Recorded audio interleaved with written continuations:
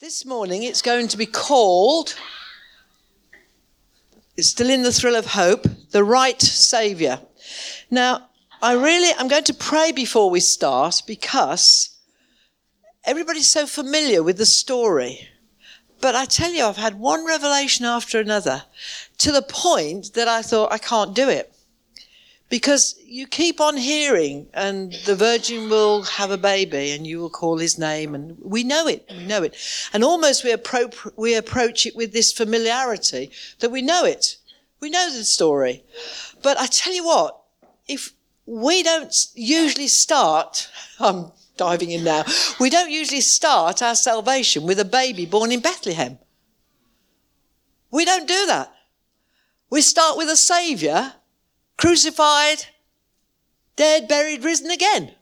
And it's as if he takes us a U-turn back then to Bethlehem.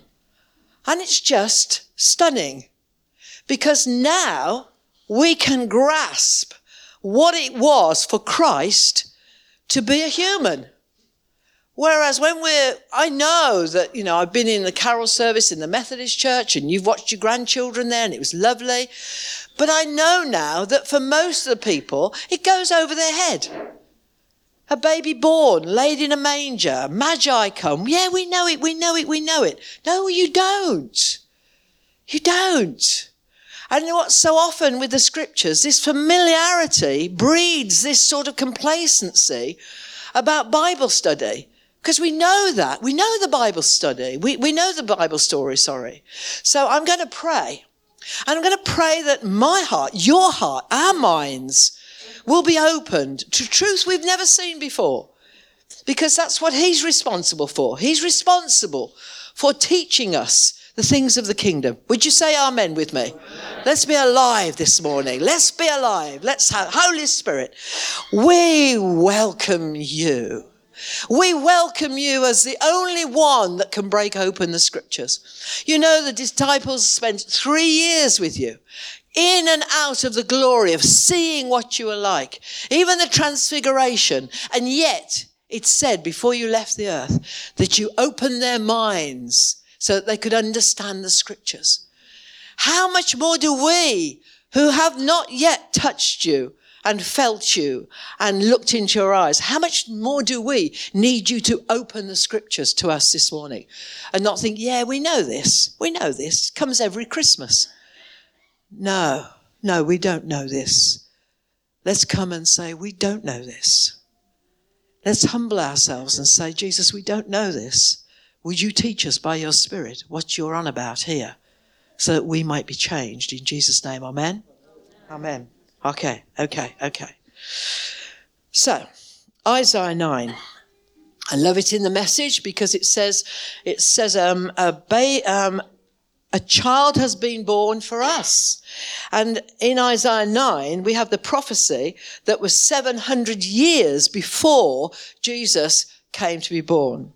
So I'm going to read it to you because in this scripture is who he is, who this baby is. And it says here, in verse 1, nevertheless, there will be no more gloom for those who are in distress in the past. In the past, he humbled the lands of Nebulun and the land of Naphtali, but in the future, he will honor Galilee of the Gentiles by the way of the sea. It says, the people walking in darkness have seen a great light. On those living in the land of the shadow of death. That's where we live, in the shadow of death. A light has dawned. You have enlarged the nation and increased their joy. They rejoice before you as people rejoice at the harvest, as men rejoice when dividing the plunder. For as in the days of Midian's defeat, you have shattered the yoke that burdens them, the bar across their shoulders, the rod of their oppressors. Every warrior's boot in battle and every garment rolled in blood will be destined for burning and will be fuel for the fire.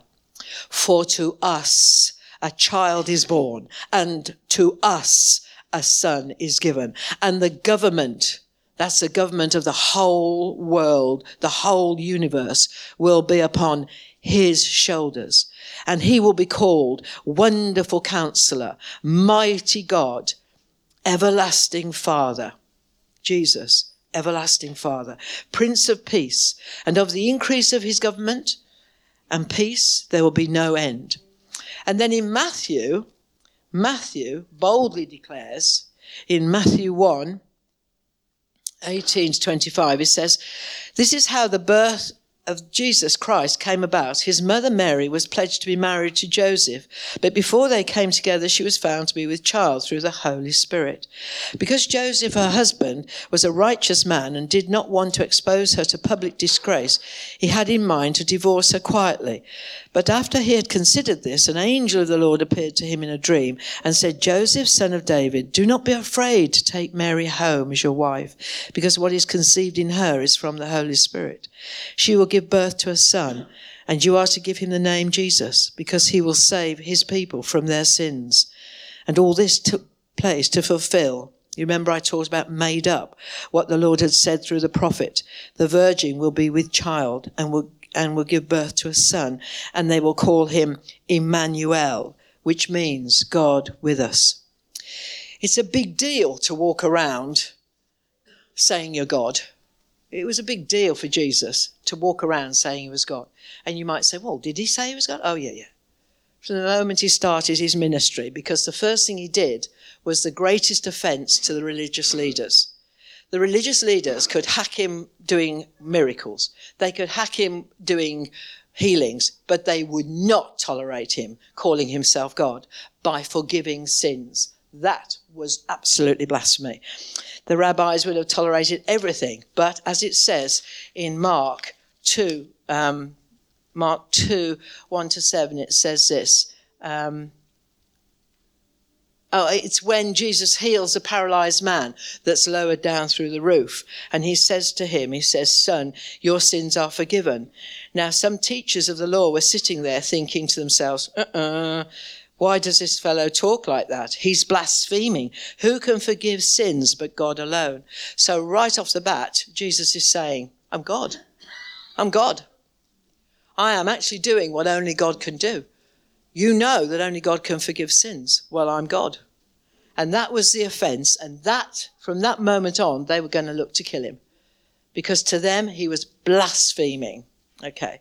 Everything about Jesus is God in flesh, Emmanuel. Look at John 1, 14. This is awesome. It says, the Word became flesh, the Word of God. Now think, all the Old Testament, all the law, all the prophets, all the Psalms. I read the Psalms so differently now. The Psalms are packed full where David starts talking about himself and then he's talking about Jesus. You often think, well, who's he talking about? He's going off talking about Jesus. You know, the eternal one. You've given me life everlasting sort of thing. You will not cast me from your presence. And you realize he's gone from talking about himself and he's talking about Christ. And you see this thread of Christ woven all the way through Scripture. And here he is, the Word becoming flesh. Jesus Christ, the fullness of the Word.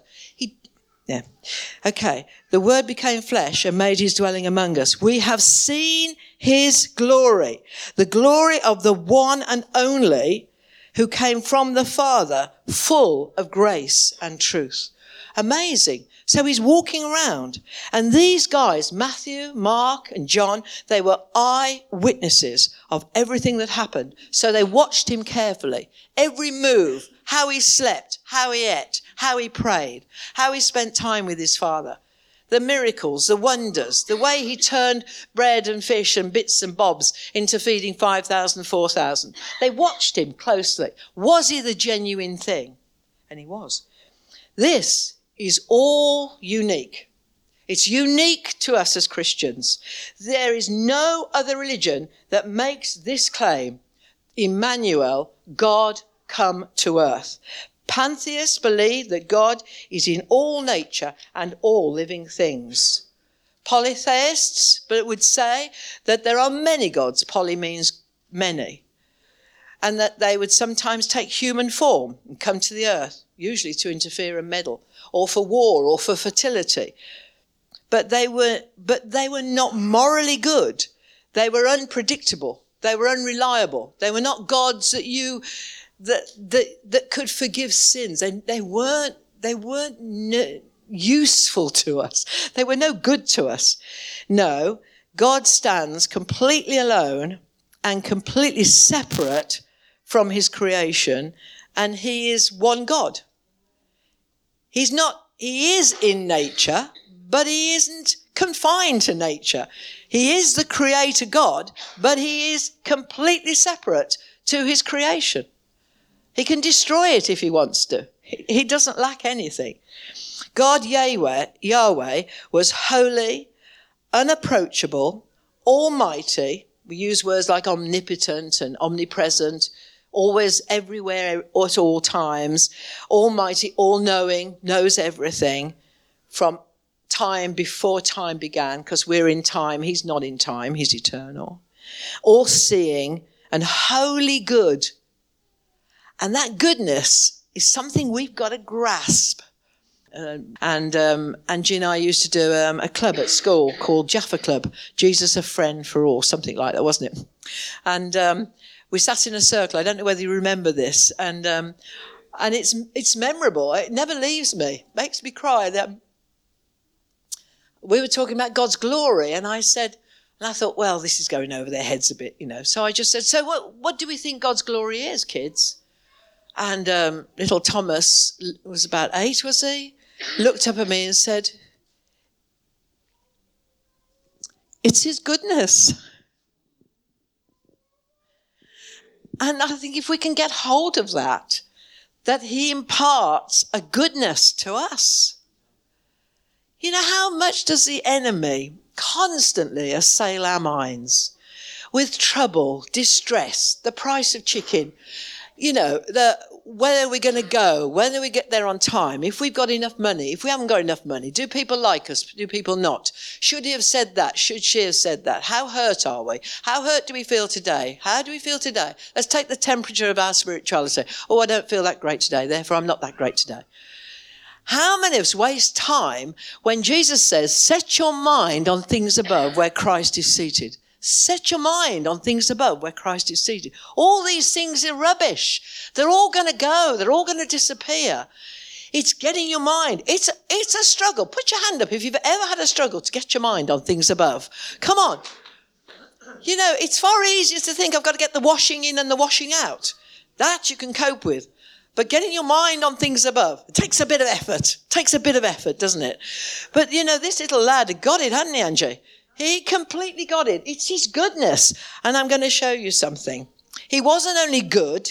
He wasn't only omnipotent, omnipresent, all-seeing, all-knowing. Do you know something about God that we don't see in Jesus yet? I wonder if anybody can tell me. He was terrifying. God was absolutely terrifying. He'd make you brick it. He was absolutely terrifying. Totally hidden in flesh. Take the name of Jesus in vain. Talk about Jesus if he's a local postman. God was terrifying and Jesus was God. I'm going to show you Exodus 33. He was absolutely terrifying. You didn't get near God and not know about it. And he's wrapped up in flesh. What did that play people say? He was, your creator is wrapped in skin or something on Friday. We did with children. Your creator is wrapped in skin. I like that one. So Exodus 33:12 says this.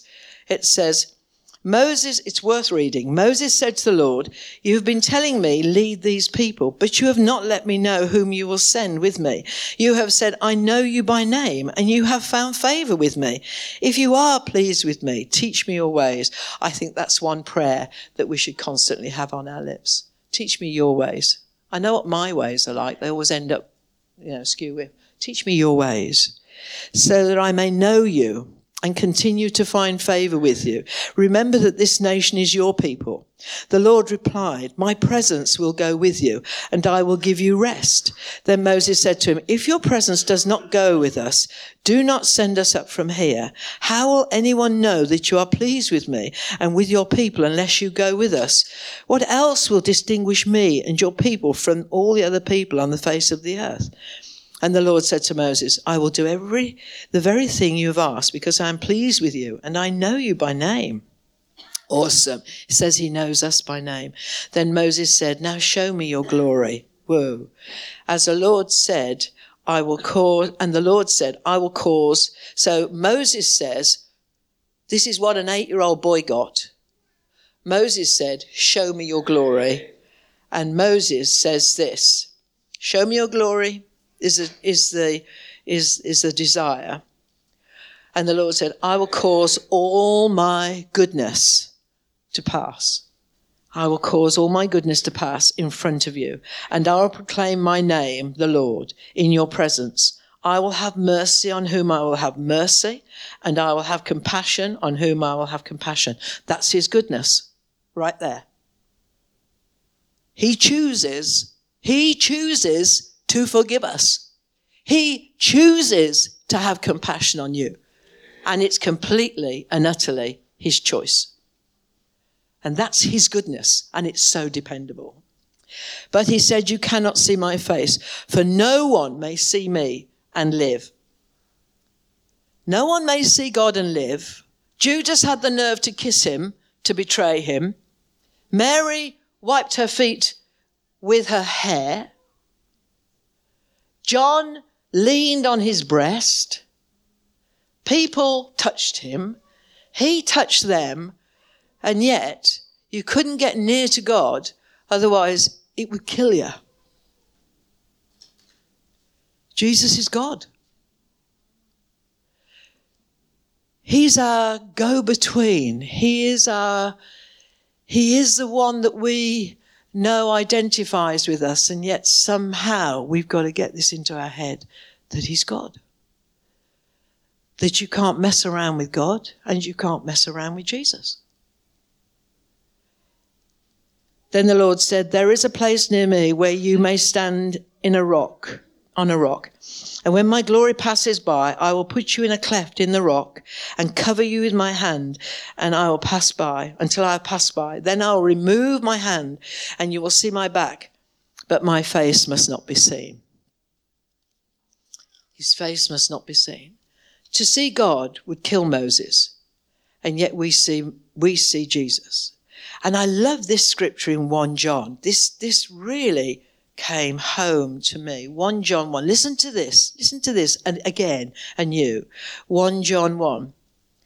In the beginning was the Word, and the Word was with God, and the Word was God, and he was with God in the beginning. So he was with God, he is God, he was God in the beginning, and when Moses received the law on stone tablets, he changed physically.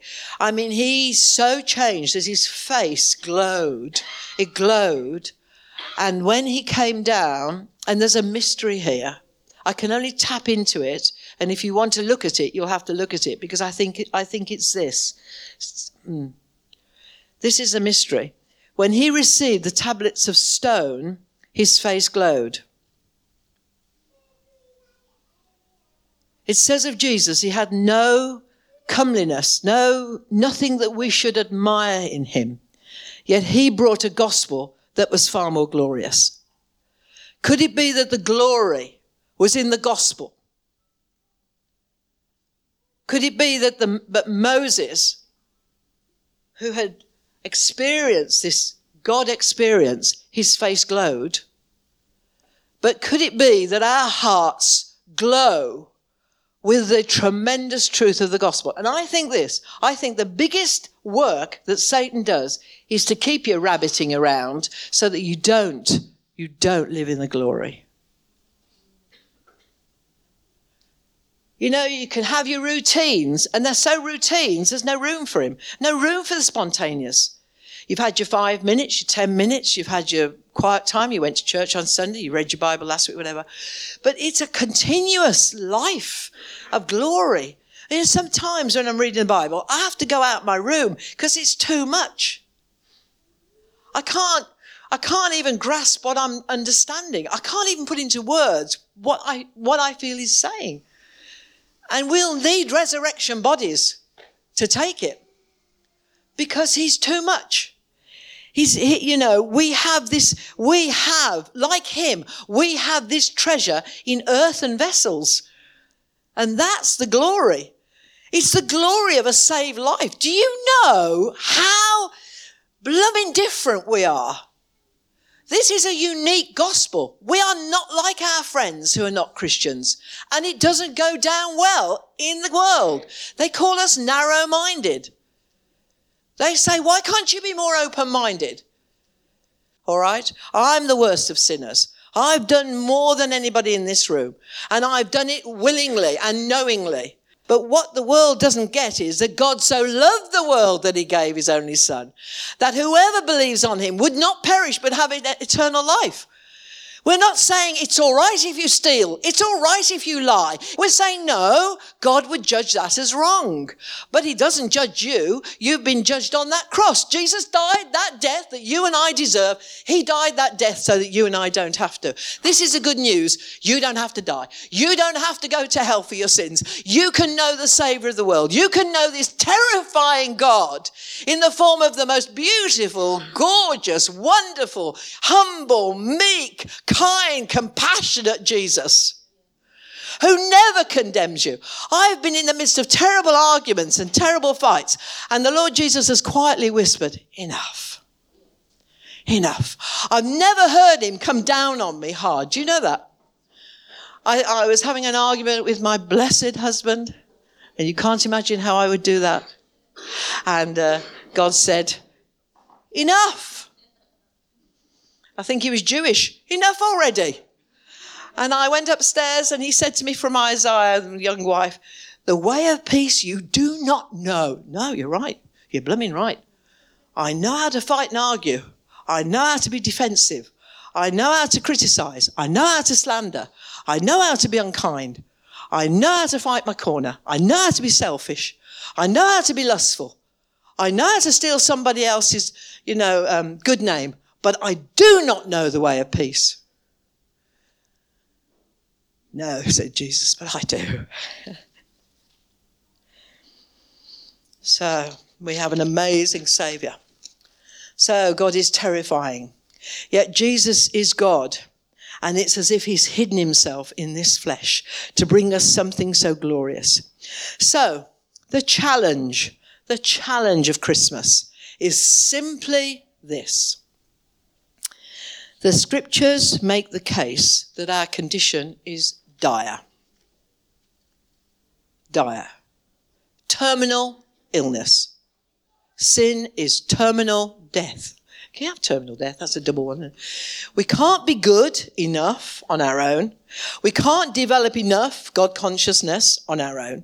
We can't be moral enough on our own.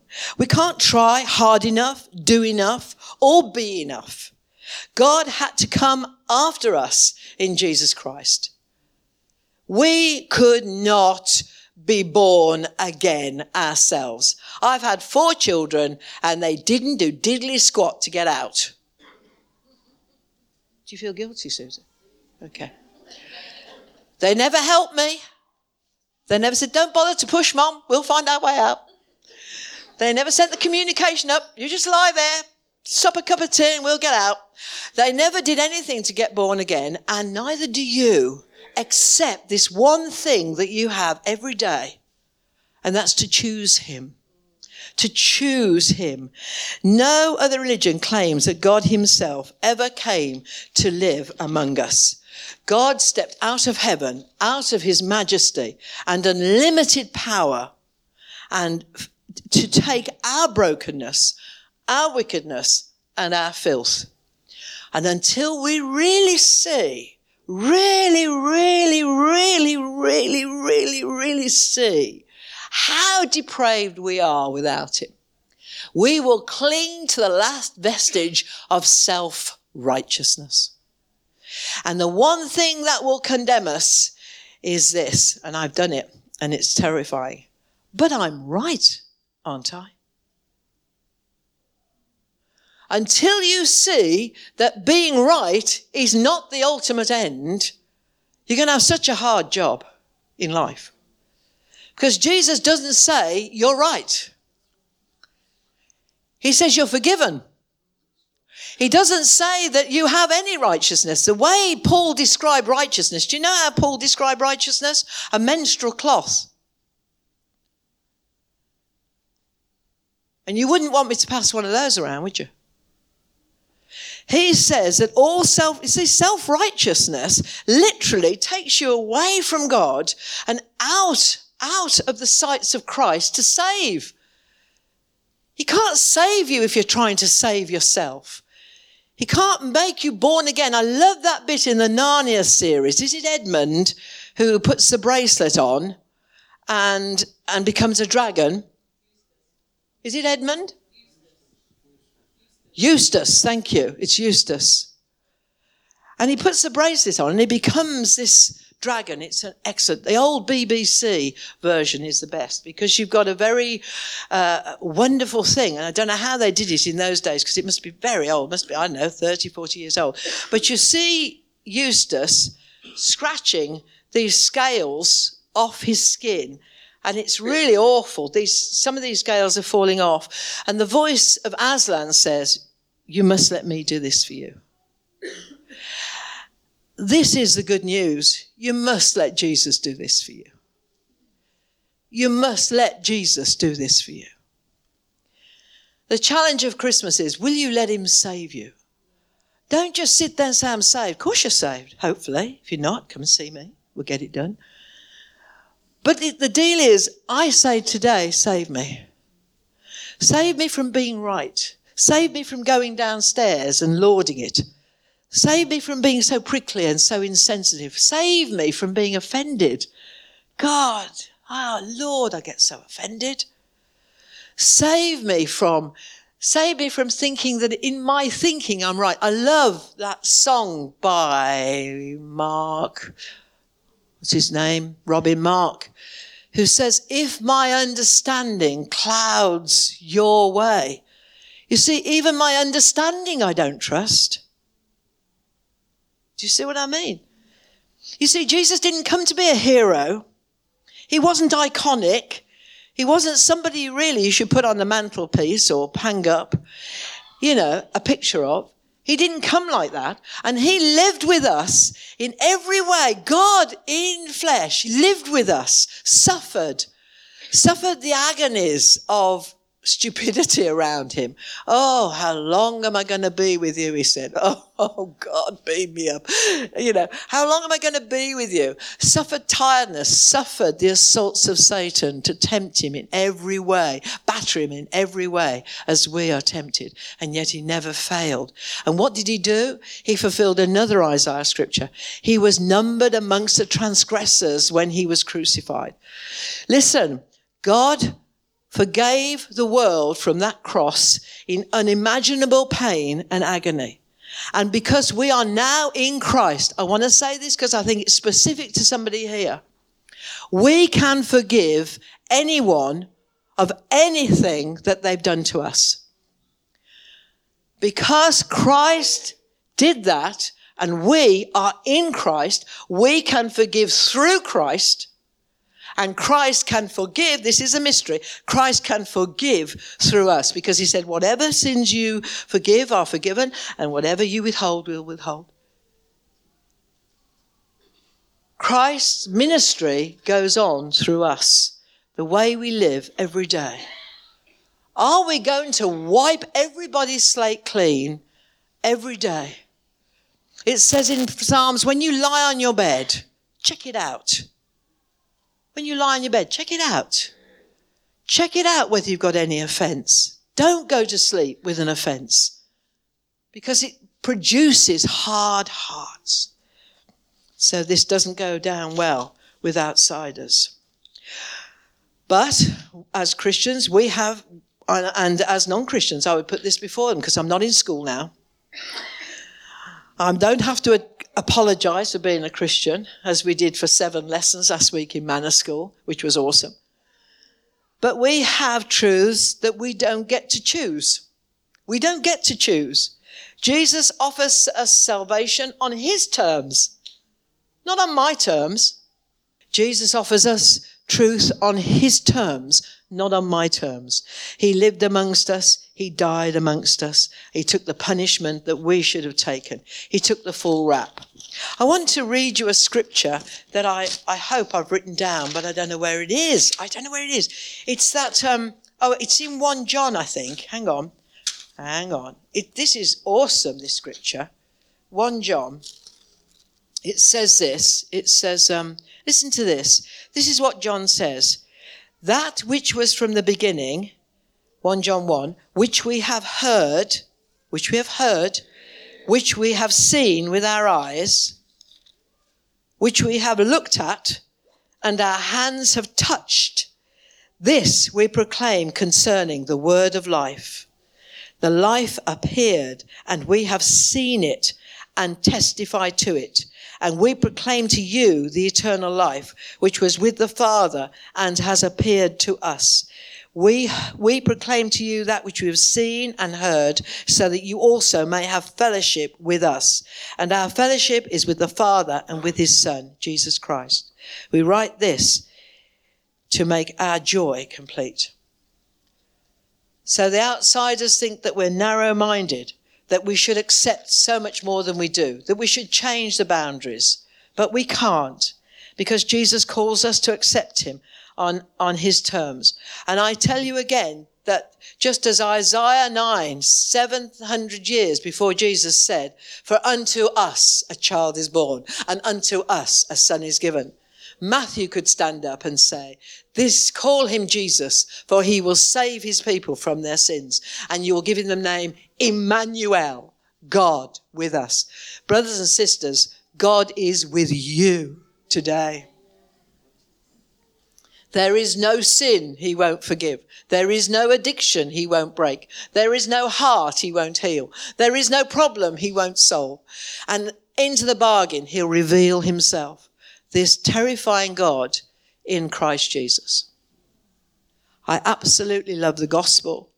I love to share it because it says that when we share the gospel, we're actually being edified ourselves. Ask him to give you someone to share it. Let it flow through you. Let it change your life. Think upon his goodness. Think upon his mercy.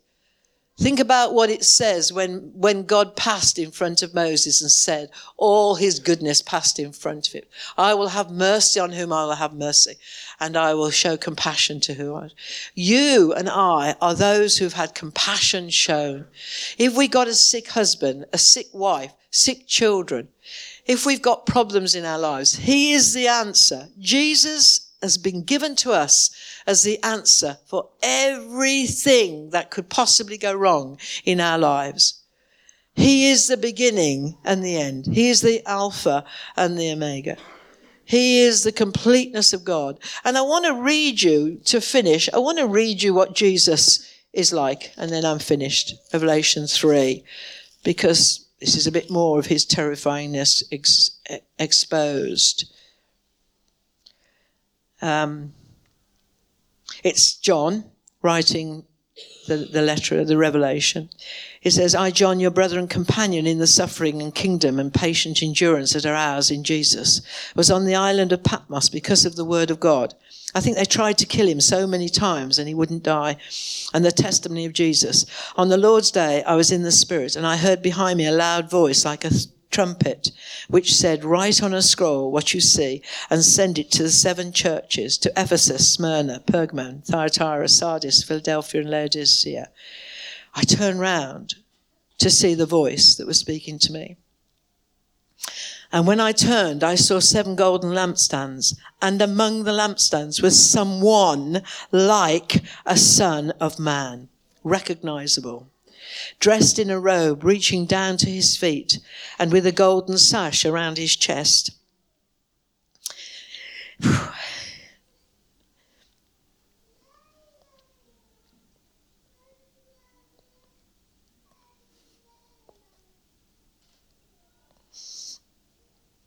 His head and hair were white like wool, as white as snow, and his eyes were blazing fire.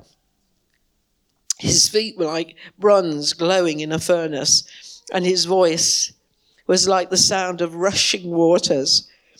In his right hand he held 7 stars, and out of his mouth came a sharp, double-edged sword. His face was like the sun, shining in all its brilliance. Sorry. And when I saw him, I fell at his feet as though dead. That's the same Jesus that we walk into a prayer meeting and we open our mouths without thinking and we say, Lord Jesus, please, Lord Jesus, Lord Jesus.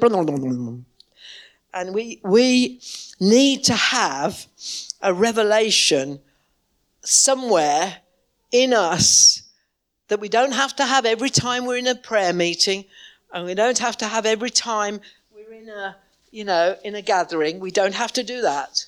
But somewhere, I want to say this to you as a pastor, and I want to say this to every one of you, somewhere you're going to have to bump into the real Jesus. You're going to have to bump into the real Jesus. Not the Jesus that just provides all your needs. Not the Jesus that just moves your situation or gets you a good job or completes that, that clinches that deal.